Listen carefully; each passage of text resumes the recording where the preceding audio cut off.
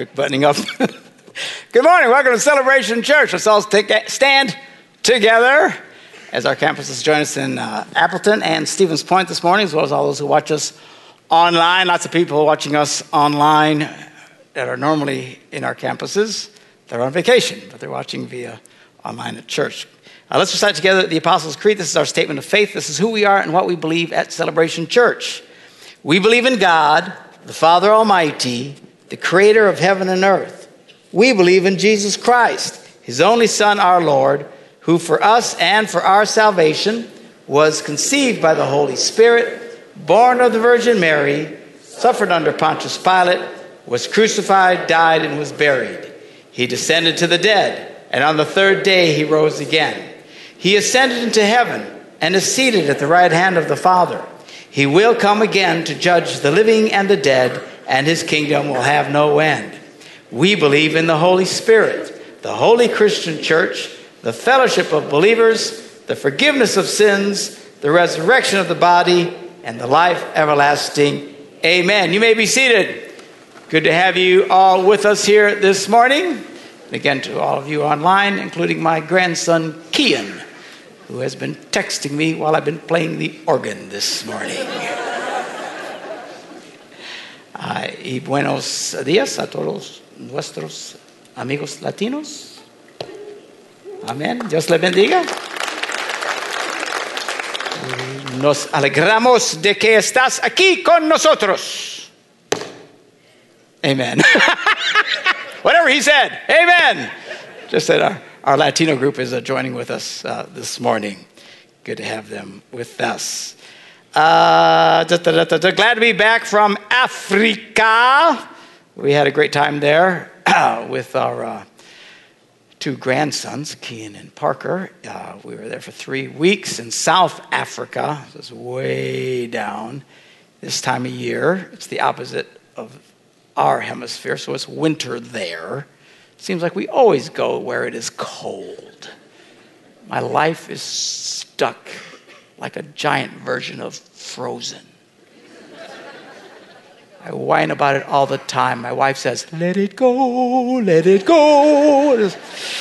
During the day, it's great. It's like the best fall day that you can ever imagine here in Wisconsin. But as soon as the sun goes down, boom, it drops. It's stunning how fast it drops. It's just boom. And it's like, 40 degrees. Of course, nobody has any heat in their homes. They all wear jackets and stuff all night long.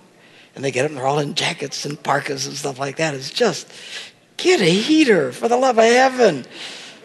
Oh, it's brutal. I'm convinced most of the world wants to be cold. They should just move here. It's free. Even in the South right now, here in the States, going down the South, it's really hot. Walk in any home, any restaurant, any theater. It's like a meat locker. Cold, freezing. Whenever we go south, even in the dead of summer, we bring our jackets with us. So when we walk inside, we can stay warm. Seriously, you want to be that cold? Go north. We actually are warm in the winter because we have this thing called heat. It's a wonderful thing. Anyway, enough of my whining. Glad to be back. It was a beautiful day yesterday. Oh, hope we have another beautiful day today. That'd be great. It is, of course, the 4th of July weekend. I have a friend when we lived in Marshfield, Wisconsin, which is in the exact center of nothing. And we lived there for almost 20 years. This was a period in my life when I got out of ministry. I was in the ministry for some years, and I got out because I thought, I'm just horrible at this. And I just quit. The kingdom of God will be better off without me. So I stayed involved in the church. It wasn't like we became crack addicts or something. We stayed involved, and we're very, very involved. But I wasn't pastoring. I had my own business. I had a friend in Marshfield by the name of Stephen Klaus, also had a business. At some point, we eventually started working together in my production company, and we produced videos for big hoity-toity clients around the country. And at some point, I came back into the ministry, moved to Green Bay, then to Stevens Point, back to Green Bay again. Steve, my friend, moved to Washington, D.C., and continued to produce videos for clients. He just recently produced a video based on a poem called Just a Common Soldier. I want to play for you this morning. It's a very short film, but he did a great job with it. I noticed it because he was online. He received 2 Emmys for this work. So that's hard to pull off in this business. So he's on top of the heap, man. There he is. And so anyway, but it's a really stunning production based on this poem entitled Just a Common Soldier. We thought it'd be appropriate to play it this weekend. Let's take a look at this.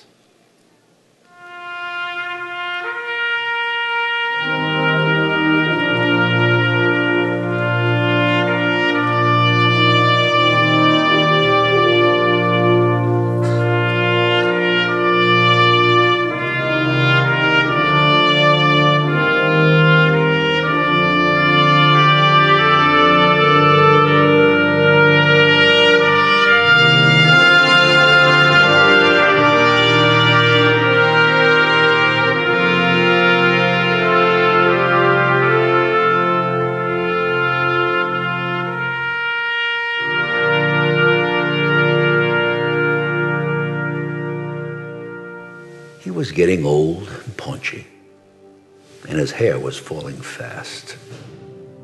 And he sat around the Legion telling stories of the past, of a war that he had fought in, and the deeds that he had done, in his exploits with his buddies. They were heroes, every one.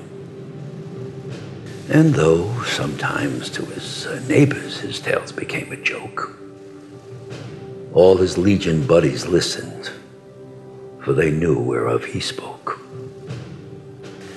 But we'll hear his tales no longer, for old Bill has passed away. The world's a little poorer, for a soldier died today. He will not be mourned by many, just his children and his wife, for he lived an ordinary and quite uneventful life.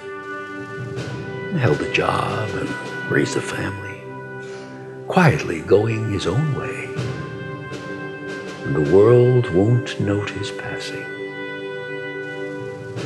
though a soldier died today. When politicians leave this earth, their bodies lie in state, while thousands note their passing and proclaim that they were great. Papers tell their whole life stories from the time that they were young. But the passing of a soldier goes unnoticed and unsung. Is the greatest contribution to the welfare of our land a guy who breaks his promise and cons his fellow man? Or the ordinary fellow who in times of war and strife goes off to serve his country and offers up his life? A politician's stipend and the style in which he lives are sometimes disproportionate to the service that he gives, while the ordinary soldier who has offered up his all is paid off with a medal and perhaps a pension, small.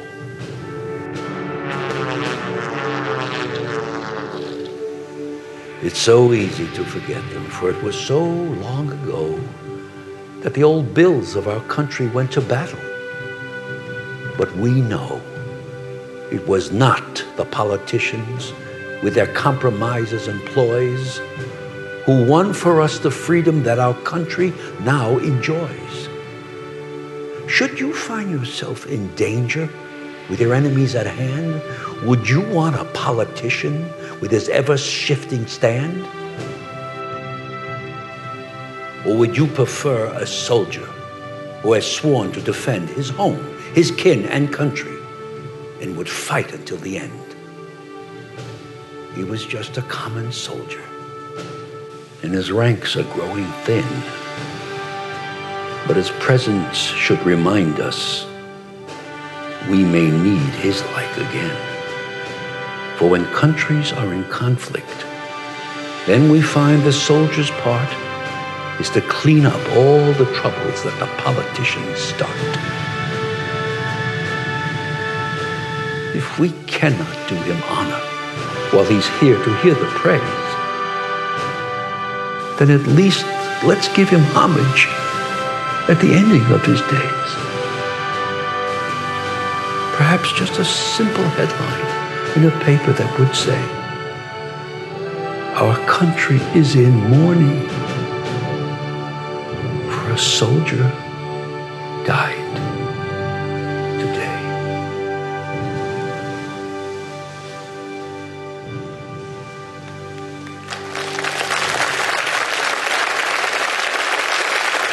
Amen.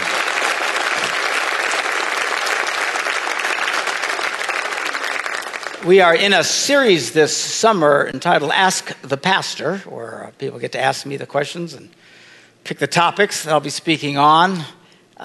We started last week. This week we're answering the question, what happens when we are saved? And trying to explain it in the simplest of terms. In the simplest of terms, when you come and you give your life to Christ, what happens is God takes everything that is wrong about you and swaps it with everything that is right about him. It is the great, amazing swap. The reason we are even able to be here this morning and serve and function as a free nation is because of what we just saw. How we have all benefited from men and women who have given their lives in service to our country. They gave up their freedom, their life. They'll never grow old.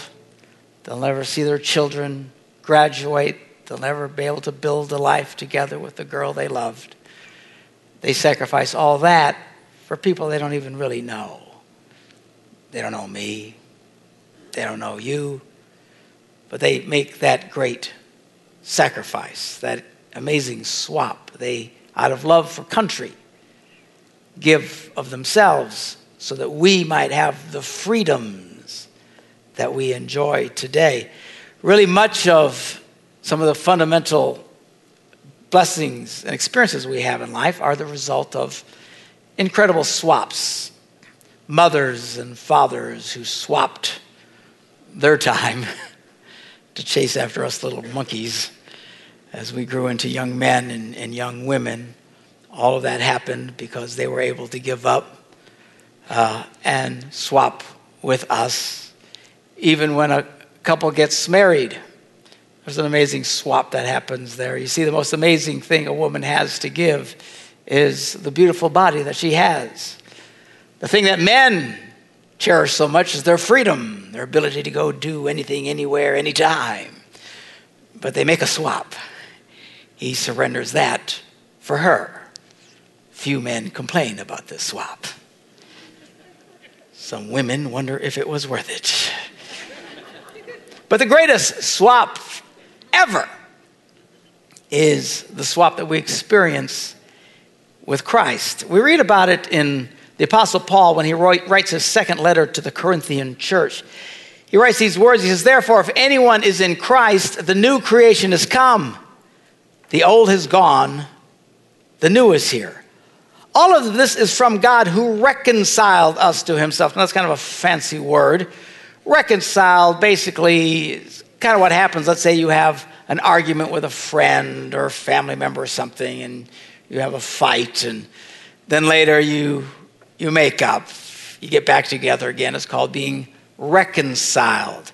We have been separated by God because of our sin, mankind's desire to ignore what God says, and we want to do things our own way, convinced we can do it better. But it usually just ends in sadness and disappointment, and we come to God, and now we are reconciled to God, despite the wrong that we have done. So all this is from God who reconciled us to himself through Christ and gave us the ministry of reconciliation, that God was reconciling the world to himself in Christ. And then these incredible words, not counting people's sins against them. I love this phrase. I've read this phrase so many times. I've been looking at it and just thinking about it for weeks now. This idea that God does not count our sins against us. This brings great freedom and great peace of mind, great joy. You know, oftentimes people, even those who live by faith, come to God and they serve God as Christians, but yet they are often haunted by their mistakes, by their sins.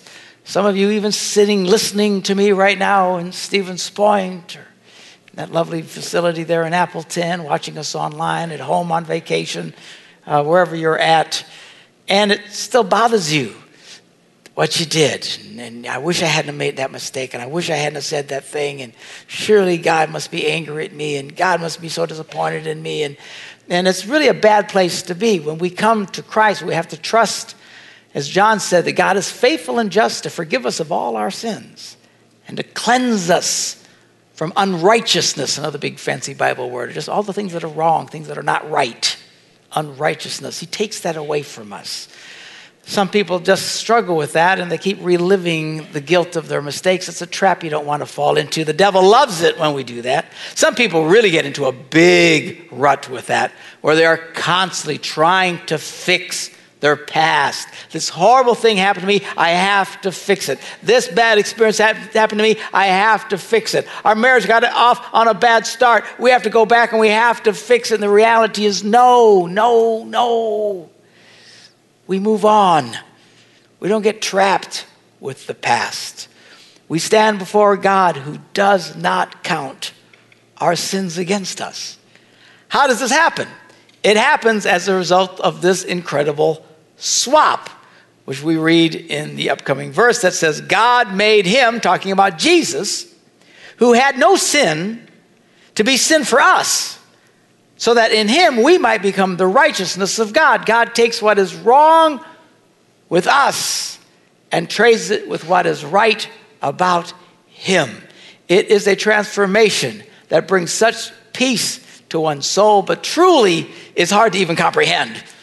How do you even comprehend what has happened? That now we have the righteousness of Christ in us. That's what God sees when he looks at you.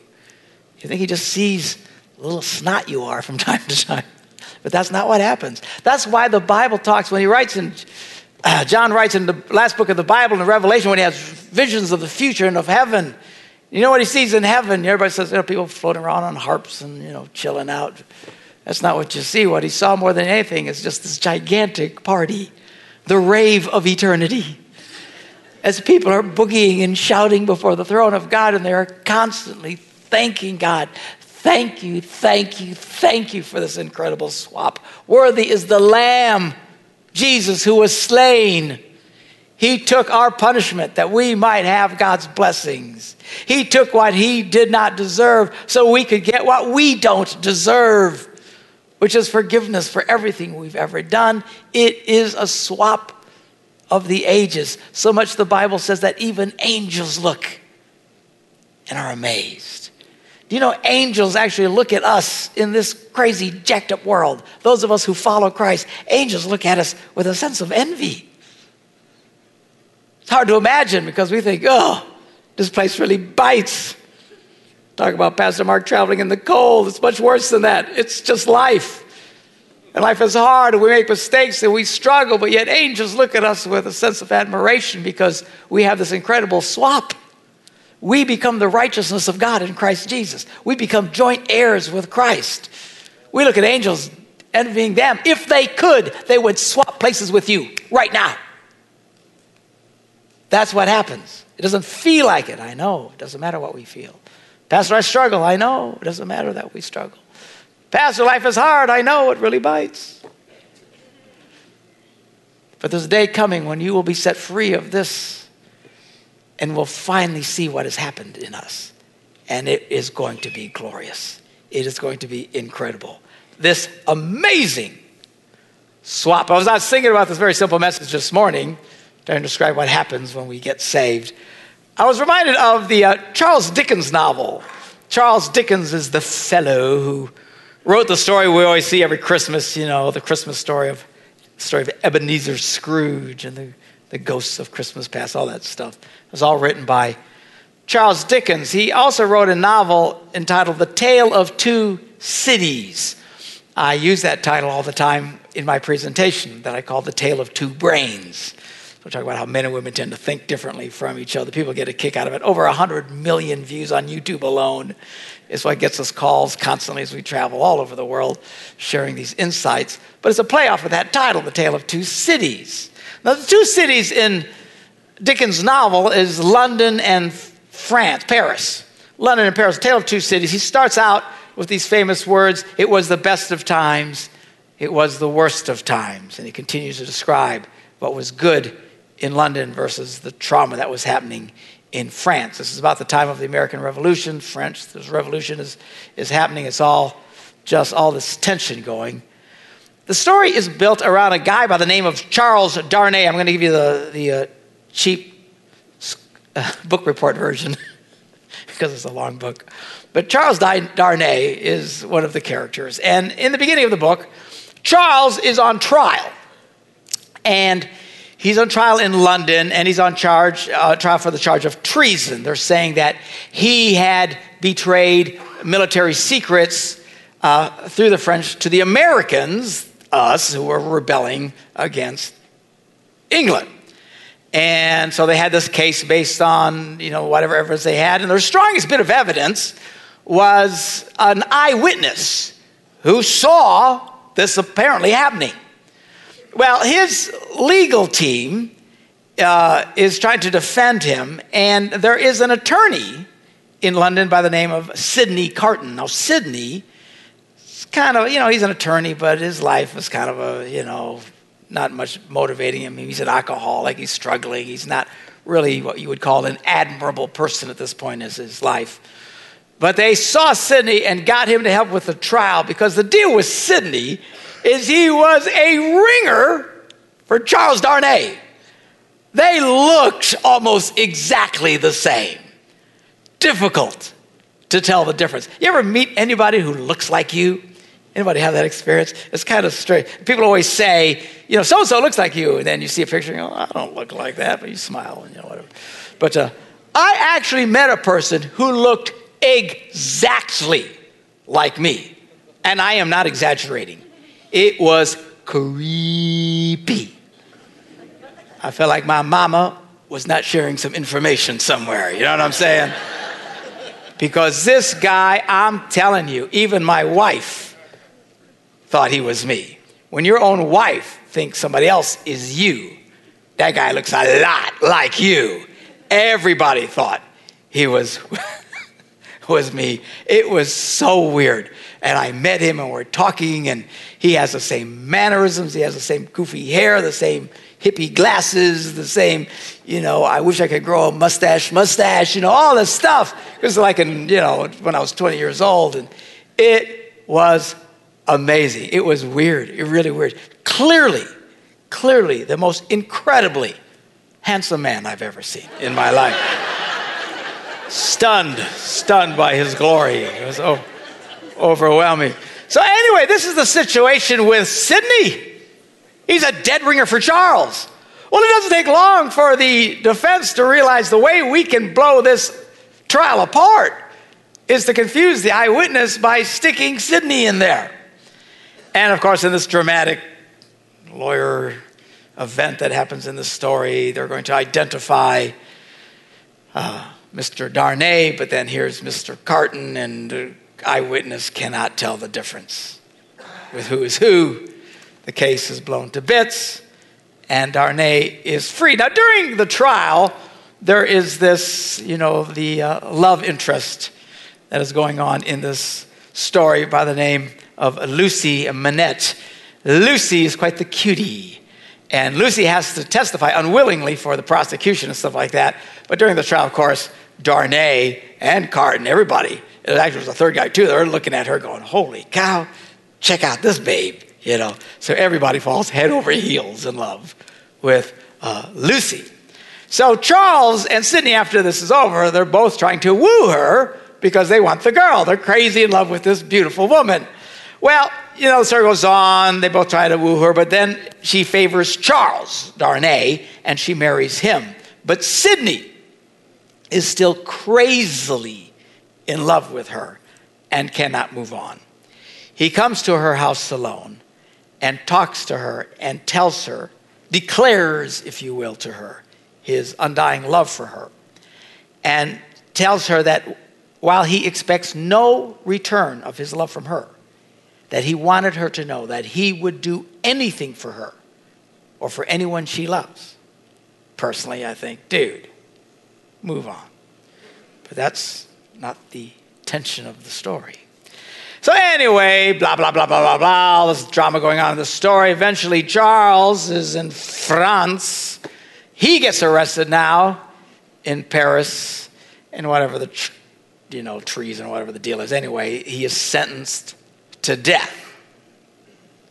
Sidney now is also in Paris because he still is attached to this love that he has for Lucy. It so inspired him.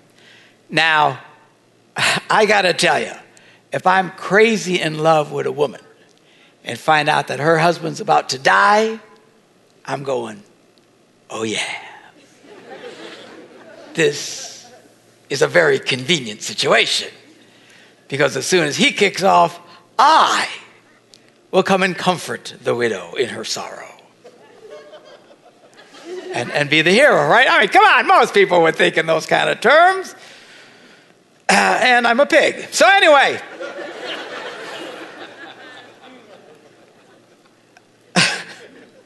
Sidney, though, has a totally different reaction.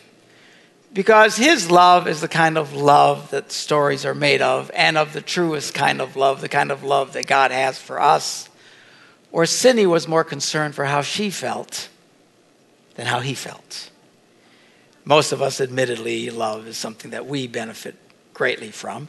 And let's face it, not to take away all the fizzy swah of love and romance, but the reason why people get married, it is one of the most narcissistic experiences of their life, right? I'm with someone because they make me feel so wonderful. And I like the way they talk to me, and how he holds my hand, and the way he kisses me. Okay, the whole thing. We can finally get together so I can be happy. Now, that's how all marriages start out. You get married, and then you start to die. Okay, so you start to learn that's not what love is. It's not. That's what love is. You got to learn. If you stay there, you'll never make it. People who try to stay there end up in divorce. Those who move on start to understand, no. True love is being more concerned about the other person. It's a little painful, granted. Anyway, Sidney has this kind of love for Lucy. And he sets out on a plan to save Darnay. So, because of his influence, Sidney is able to get in to visit Darnay in prison. He takes a friend with him.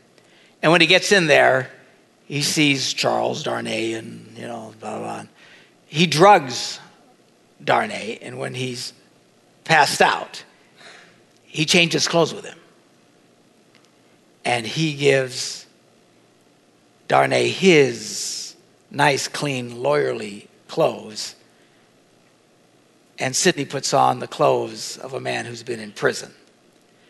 Well, his friend helps Darnay's kind of out of it, as he's starting to wear off, and takes him out. The guards don't know what's going on because Sidney's a dead ringer for this man. And once he gets out and sobers up, then he's able to find Lucy and his family, and they go back to the safety of London. But now Sidney Carton is in prison, sentenced to be executed. And as he's on his way to the guillotine, which is how they went, there's a woman there who recognizes him and suddenly discovers what he's doing. And rather than ratting him out, she is so encouraged because she too must die. She takes great strength from his sacrifice. And one of the great words in Dickens' novel is as Darnay is about to go to surrender his head, he says, "It is a far, far better thing that I do than I have ever done. It is a far, far better rest I go to than I've ever known." And this man who is completely and totally innocent dies in the place of a man who he wished wasn't there in the first place, all motivated by a love for a woman he knew would never love her back. Holy cow. That's impressive. People who study this, if you look at it even from secular writers and stuff, they are quick to point out the analogies of the Christian story and the story of what is written here. It's one of the amazing things. This should be a movie that should have been redone in modern days. Maybe at some point somebody will. But because of the correlation, it's hard not to hide the correlation between what Christ did and what this man did. So, they're not really big on that in Hollywood, but it's an amazing story. So, as I was thinking about this incredible swap, then of course I had to come back to the great swap that we're talking about this morning. In a few minutes, we're going to be serving communion at our campuses in Appleton, Stevens Point here in Green Bay, and the campus pastor is going to be giving an opportunity to pray with everybody here. If you're a person that's visiting maybe for the first time, or you've come for a long time and you've never truly surrendered your heart to God, you've never experienced this glorious swap, let me encourage you, do it today. One of the scriptures, the things that Paul says just a few words later, as he's writing the words we just read, he says, today is the day of salvation. Today, let that swap happen for you. Freely give what you can no longer bear and make this wonderful swap for something you cannot possibly earn or deserve. It is called salvation. Let's pray. Father, we thank you for your love, your kindness, and this incredible grace. Lord, that is the greatest story that has ever been told. You, a loving God, come and swapping with us, taking our suffering, our sins, our failures, taking that everything that's wrong about us so that we can have everything that's right about you. For this we give you thanks in Jesus' name. And everybody said, amen. Have a great, safe 4th.